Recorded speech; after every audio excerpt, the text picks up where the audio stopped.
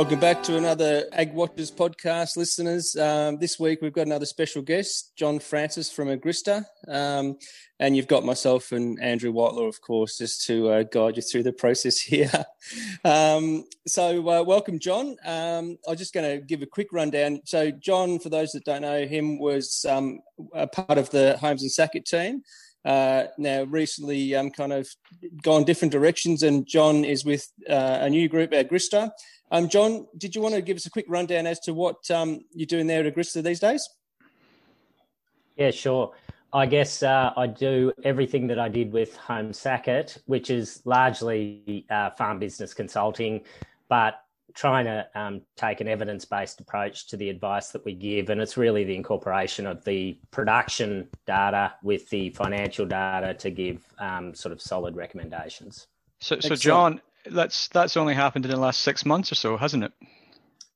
Yeah, the change has. Yeah, so it's been pretty busy for me, I've got to say. I've found a few more hours in the day, and there's new challenges and new things to learn. So it's been a pretty steep learning curve, but I've really enjoyed it so far. I've got a bit to go though. There's a bit of a similar story to us to an extent, in that in the last 6 months you're doing the same, but doing it differently. And that's similar to what we've done. We've sort of moved on and doing the same as what we've always been doing, but just doing it slightly differently and taking an independent and evidence-based approach to it. So that's cool.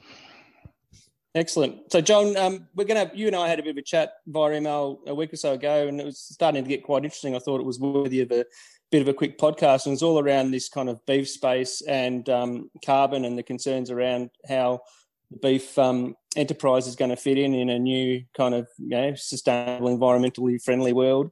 And so what I was going to kind of cover off on was, in that kind of series of emails, we're chatting about the first of all was a concern you had, I guess, with the growth of this fake meat or whatever you want to call that kind of product that's made, plant-based meat.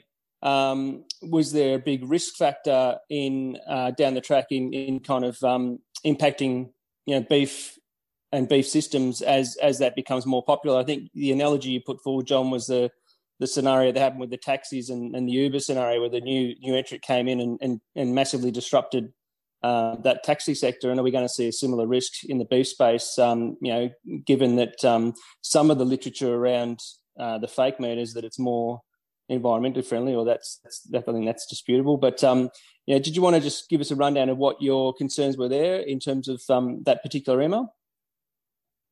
Yeah, so I guess where I was coming from was I had a client who's reasonably heavily invested in beef already. So the majority of their asset base is beef assets, and they had an opportunity to invest in another. The proportion of assets would have been another sort of 15 or 20% of the total value of assets under management, and their concern was that they were getting very heavily invested in a product where they felt that they were exposed to the next Uber or Airbnb and that sort of thing. And so I guess that's why I ran to you for some data and some sort of knowledge around whether that it does actually represent a risk, or whether he's sweating unnecessarily about something that really doesn't expose him to that much risk. I mean, there's a whole range of risks, but I guess where I was looking for is there any validity to that risk? So I was interested in your response, and maybe you should tell us about that. Yeah, well, that's the thing. I mean, Andrew and I, in a previous kind of life, we did some sampling of that fake meat product. The burger product was a Beyond Burger, Andrew, that we sampled. And our view was, while the product was a good product, I just can't see it taking the place of the meat industry.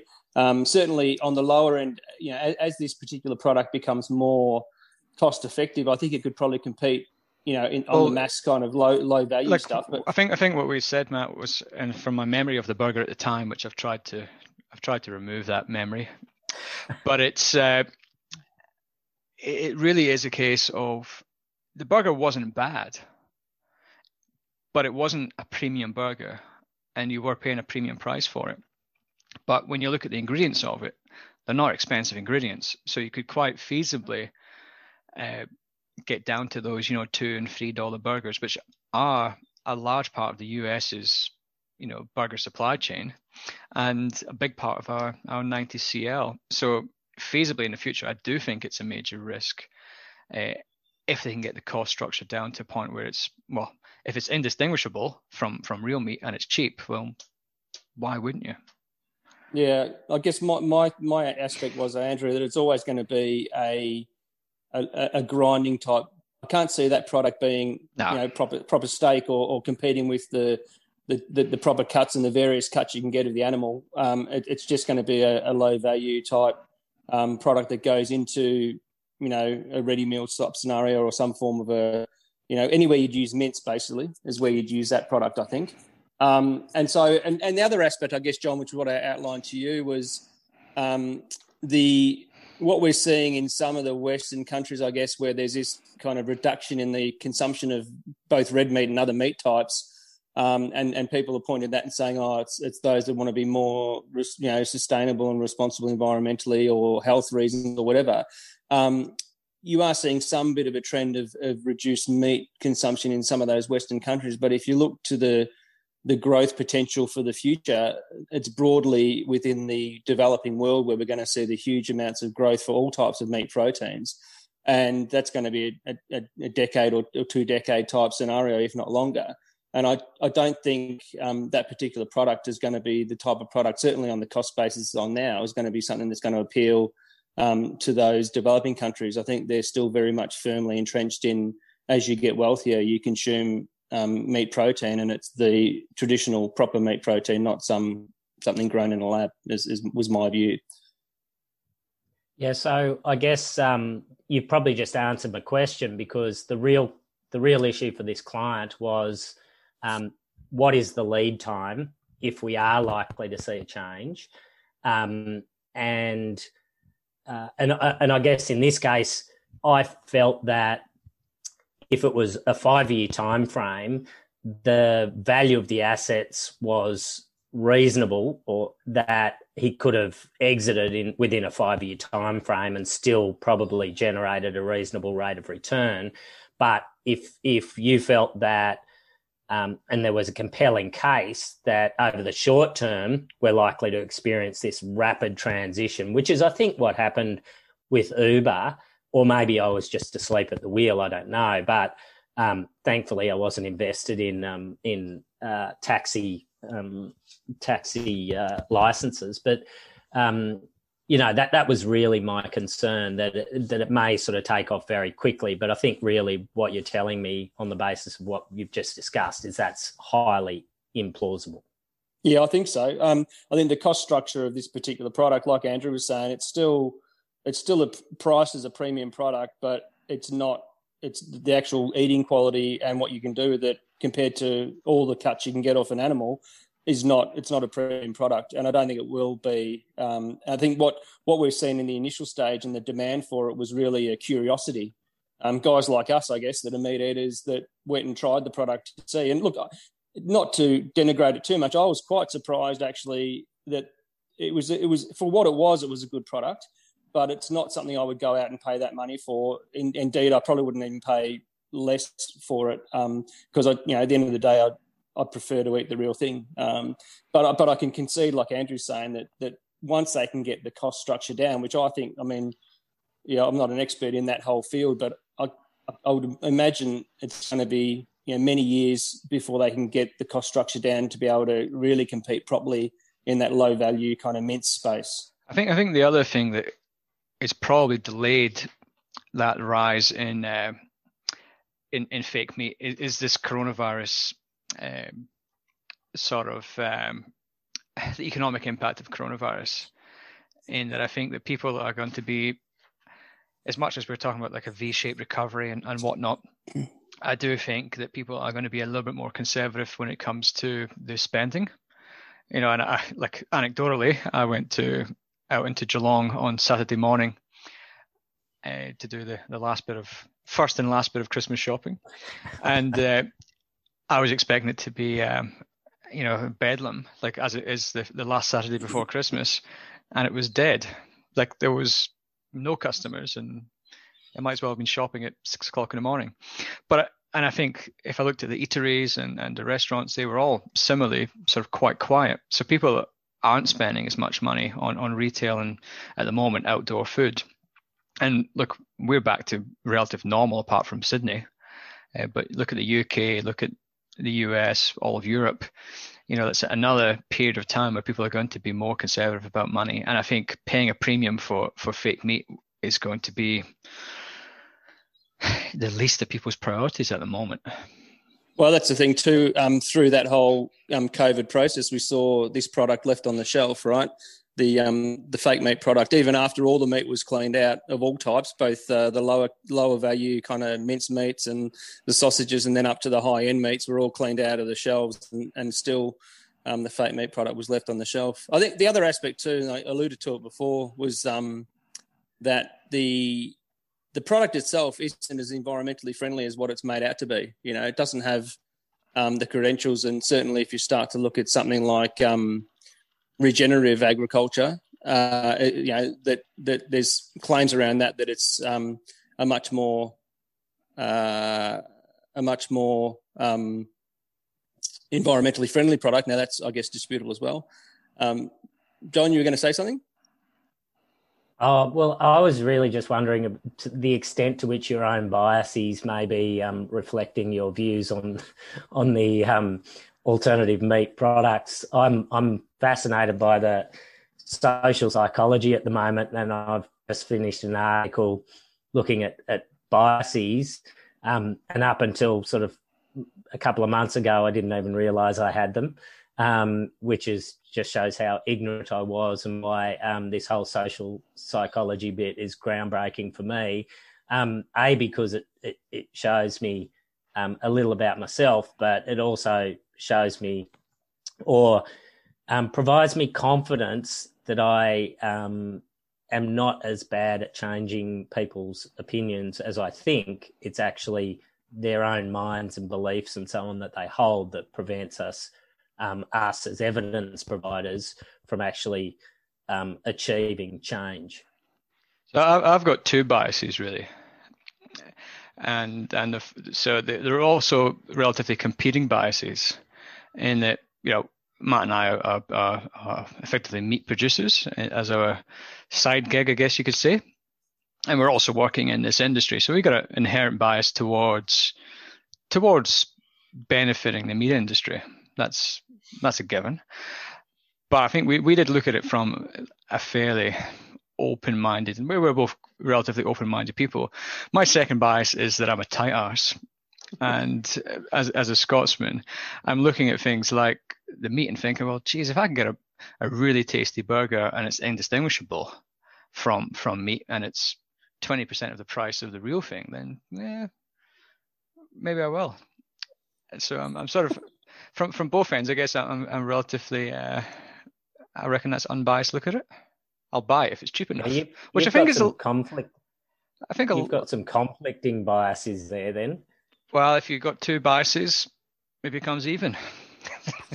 What about the bias of being a grains analyst, Andrew? A lot of the products that go into grains and other kind of broadacre crops and pulses, they all go into these fake meat products. Absolutely, like these are like a good product for the pulse industry, and I think in time, like if you look at it from a long term point of view, like an ultra long term, like 50, 60 years, then populations are going to boom.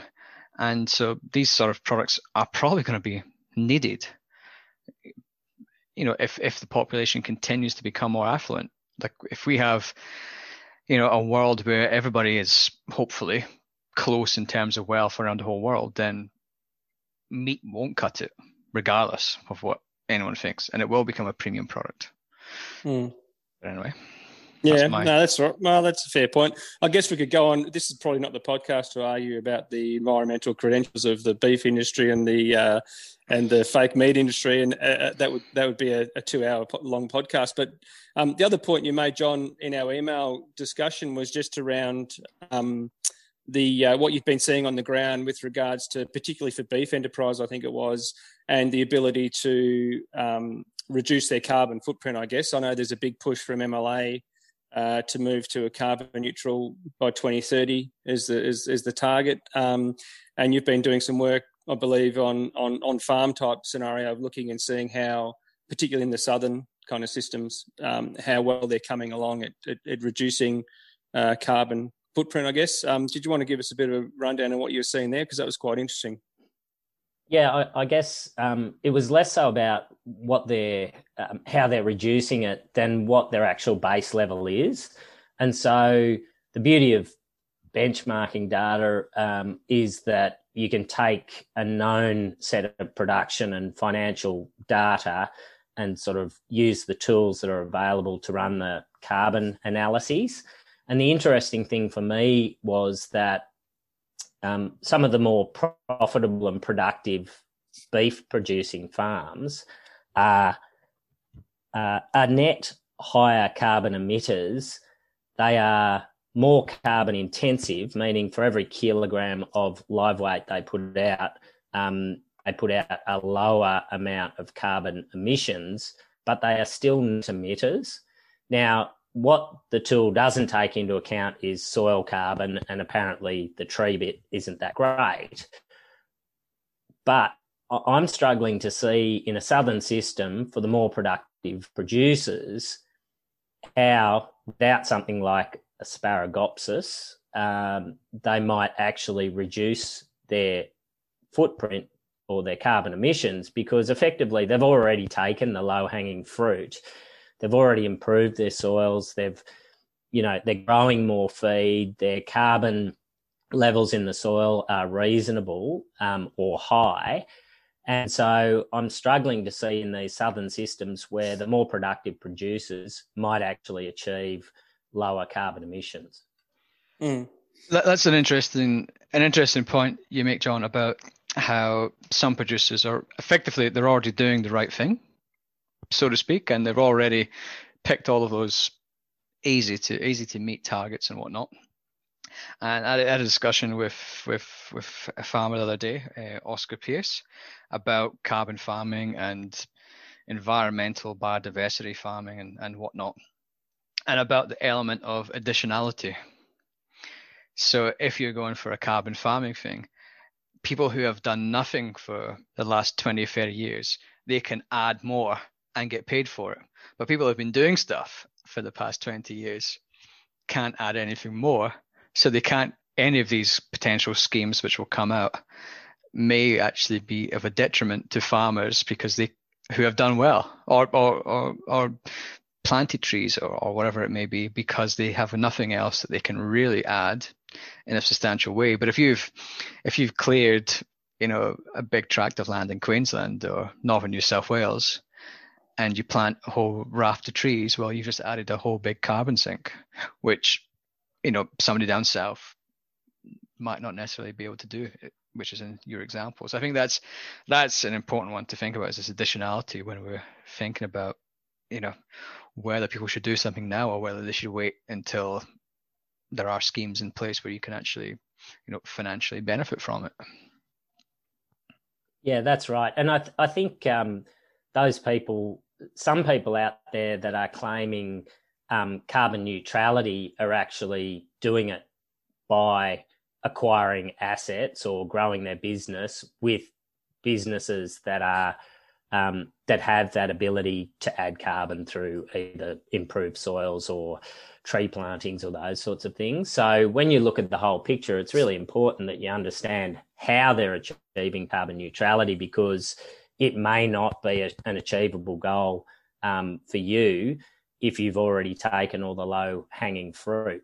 Now, that doesn't mean at an industry level there's not some opportunity, and I think that's probably where MLA are coming from. There's opportunity perhaps in Northern Australia, and I've got nothing to do with Northern Australian systems, so I can't really speak about that. But I was just interested to see that there isn't a whole lot of opportunity that I could see from those better producers. Now, as you say, the worse you are, the better you are off in terms of adding carbon and those sorts of things. But we'll see whether the pricing signals are appropriate for them to pursue it, because they haven't been in the past. The production pricing signals haven't been good enough, so I can't see the carbon pricing signals getting them over the line. It's a good point.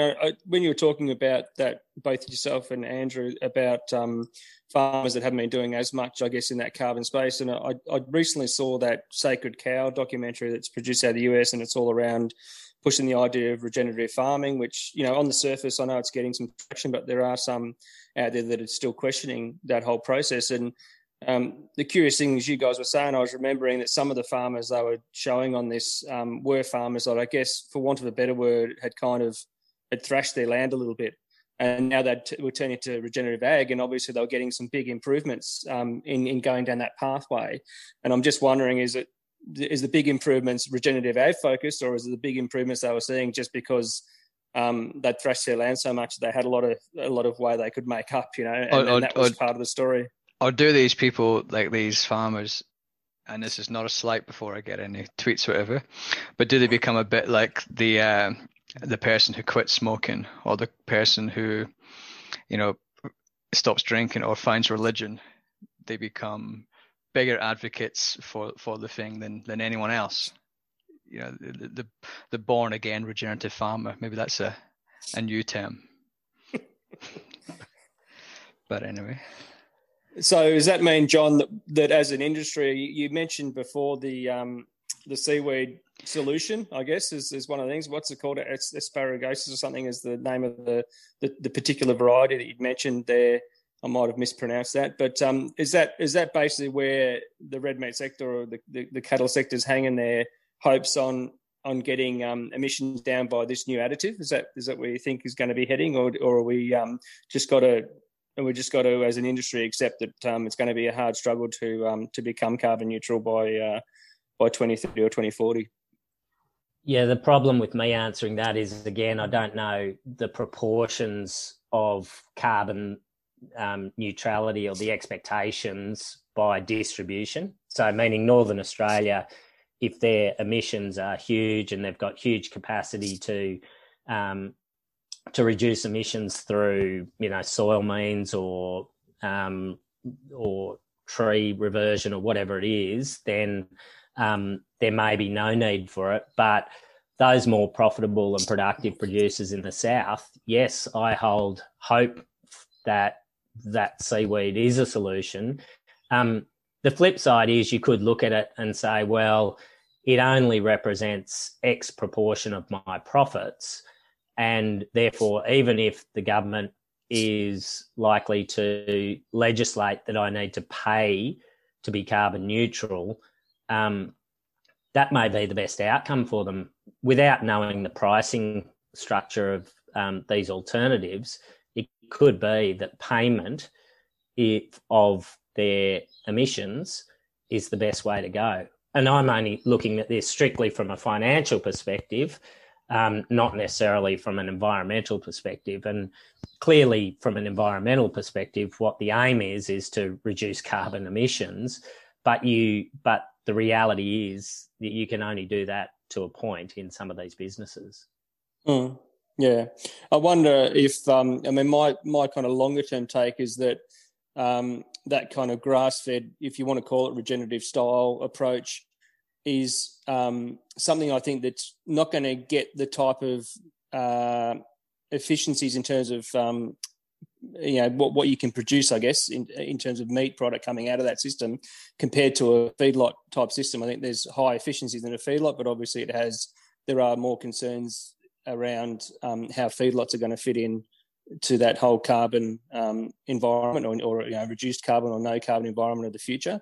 And so my view is that you might have a tiered system, I guess, where for those that have the capacity to pay for and have the desire to pay much more for I guess a green product, and it's produced on a like you almost got a very high kind of niche where grass-fed and regenerative becomes the kind of benchmark for the really premium product, and then you've got the next tier down, I guess, which tends to then go towards more feeding the masses. And if it's a meat product, it comes out of a feedlot. And you've just got to have to work around whether it's seaweed solution or other options to get the feedlot production down, the feedlot carbon emissions down as much as possible through technologies. But the feedlots are going to be what feeds the masses really if it's real meat.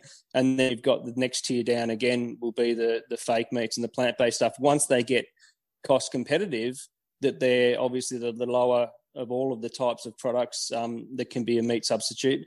And that's kind of largely grain pulse based stuff that feeds the masses. But again, from an environmental perspective, I don't think that sector has any real environmental credentials when you look at the way that product's produced, the amount of stuff that goes into it, and if you go down that regenerative discussion where they talk about it being a monoculture, that's certainly not going to be. I can't see that being an industry that's low carbon emitters, low water users.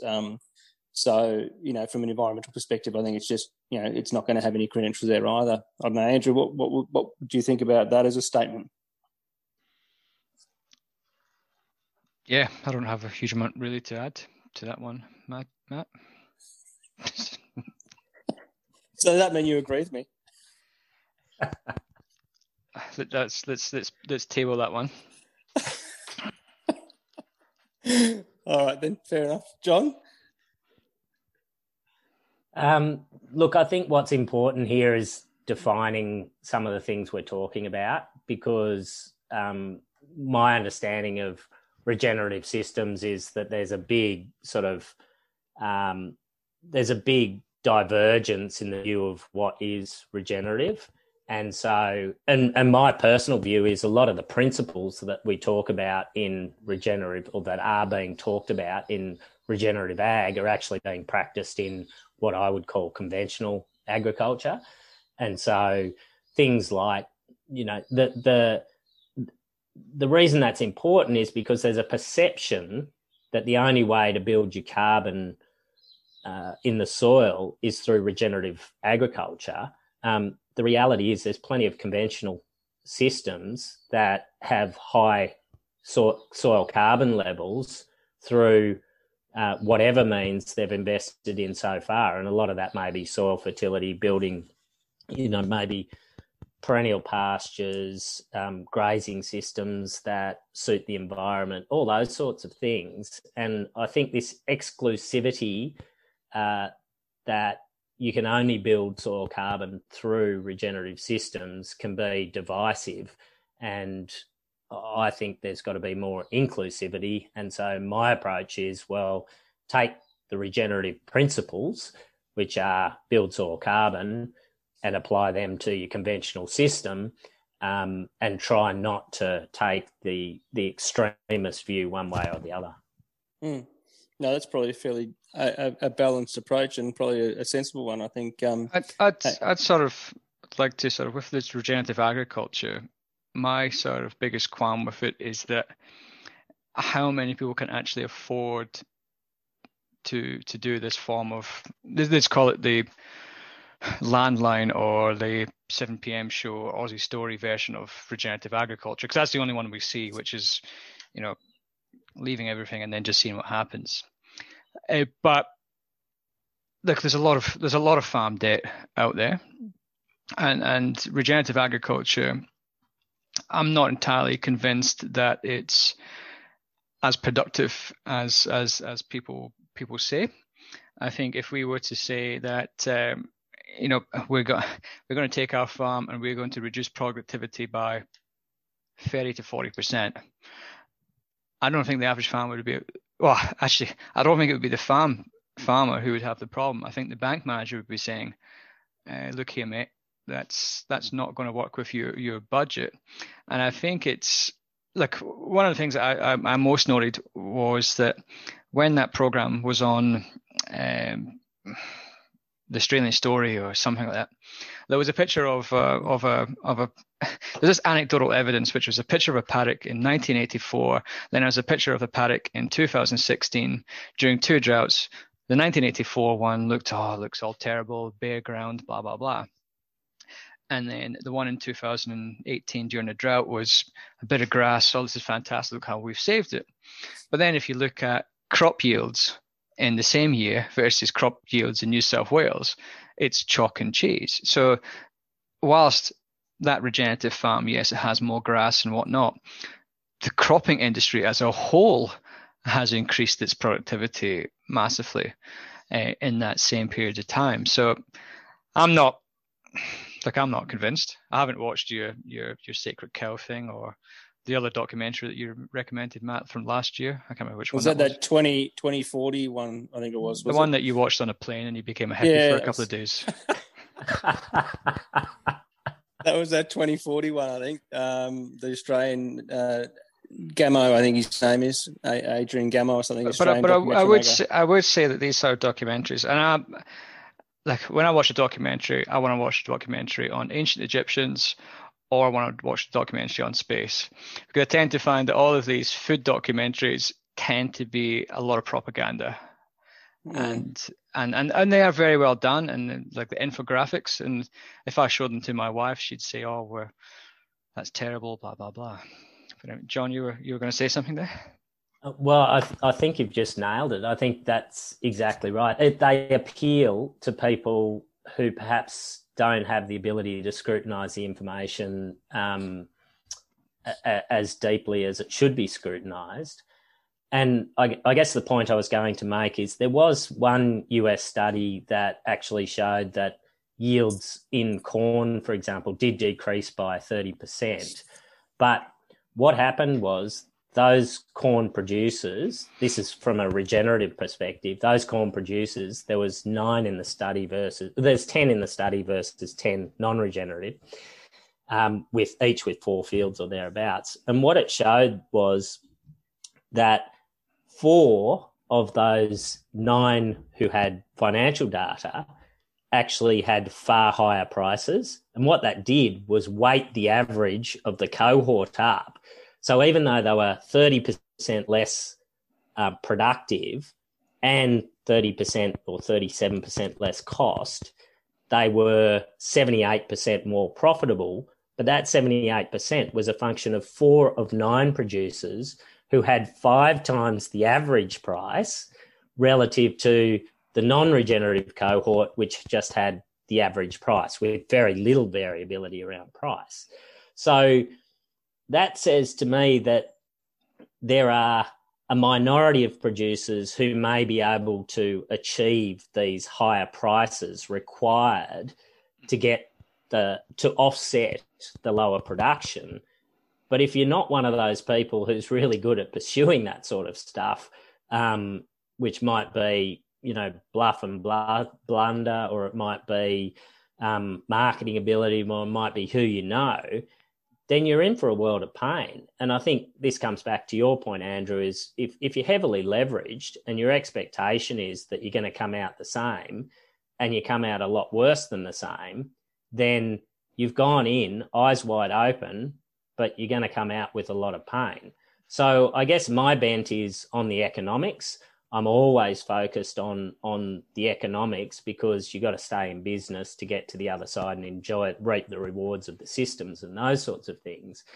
And a system built on price in a commodity business, on an expectation that you're going to get high price in a commodity business, I think is a concern for me, because when I look at the more profitable producers, typically they built that profitability on a low cost of production plus plenty of production. And I think a system that builds it on price, yes, you can make margins and you can be profitable, but do you do it over the long haul? I don't know. Time will tell, I guess.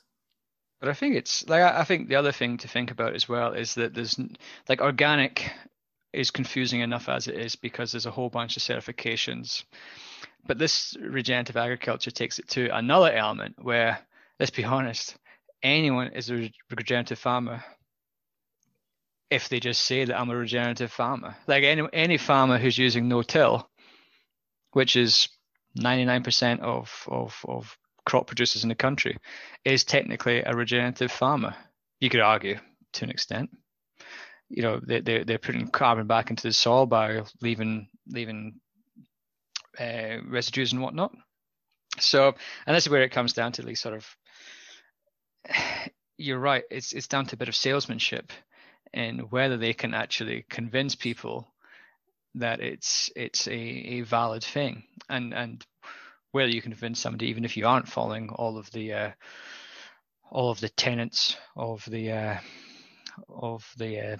Charles Massey or whoever it may be.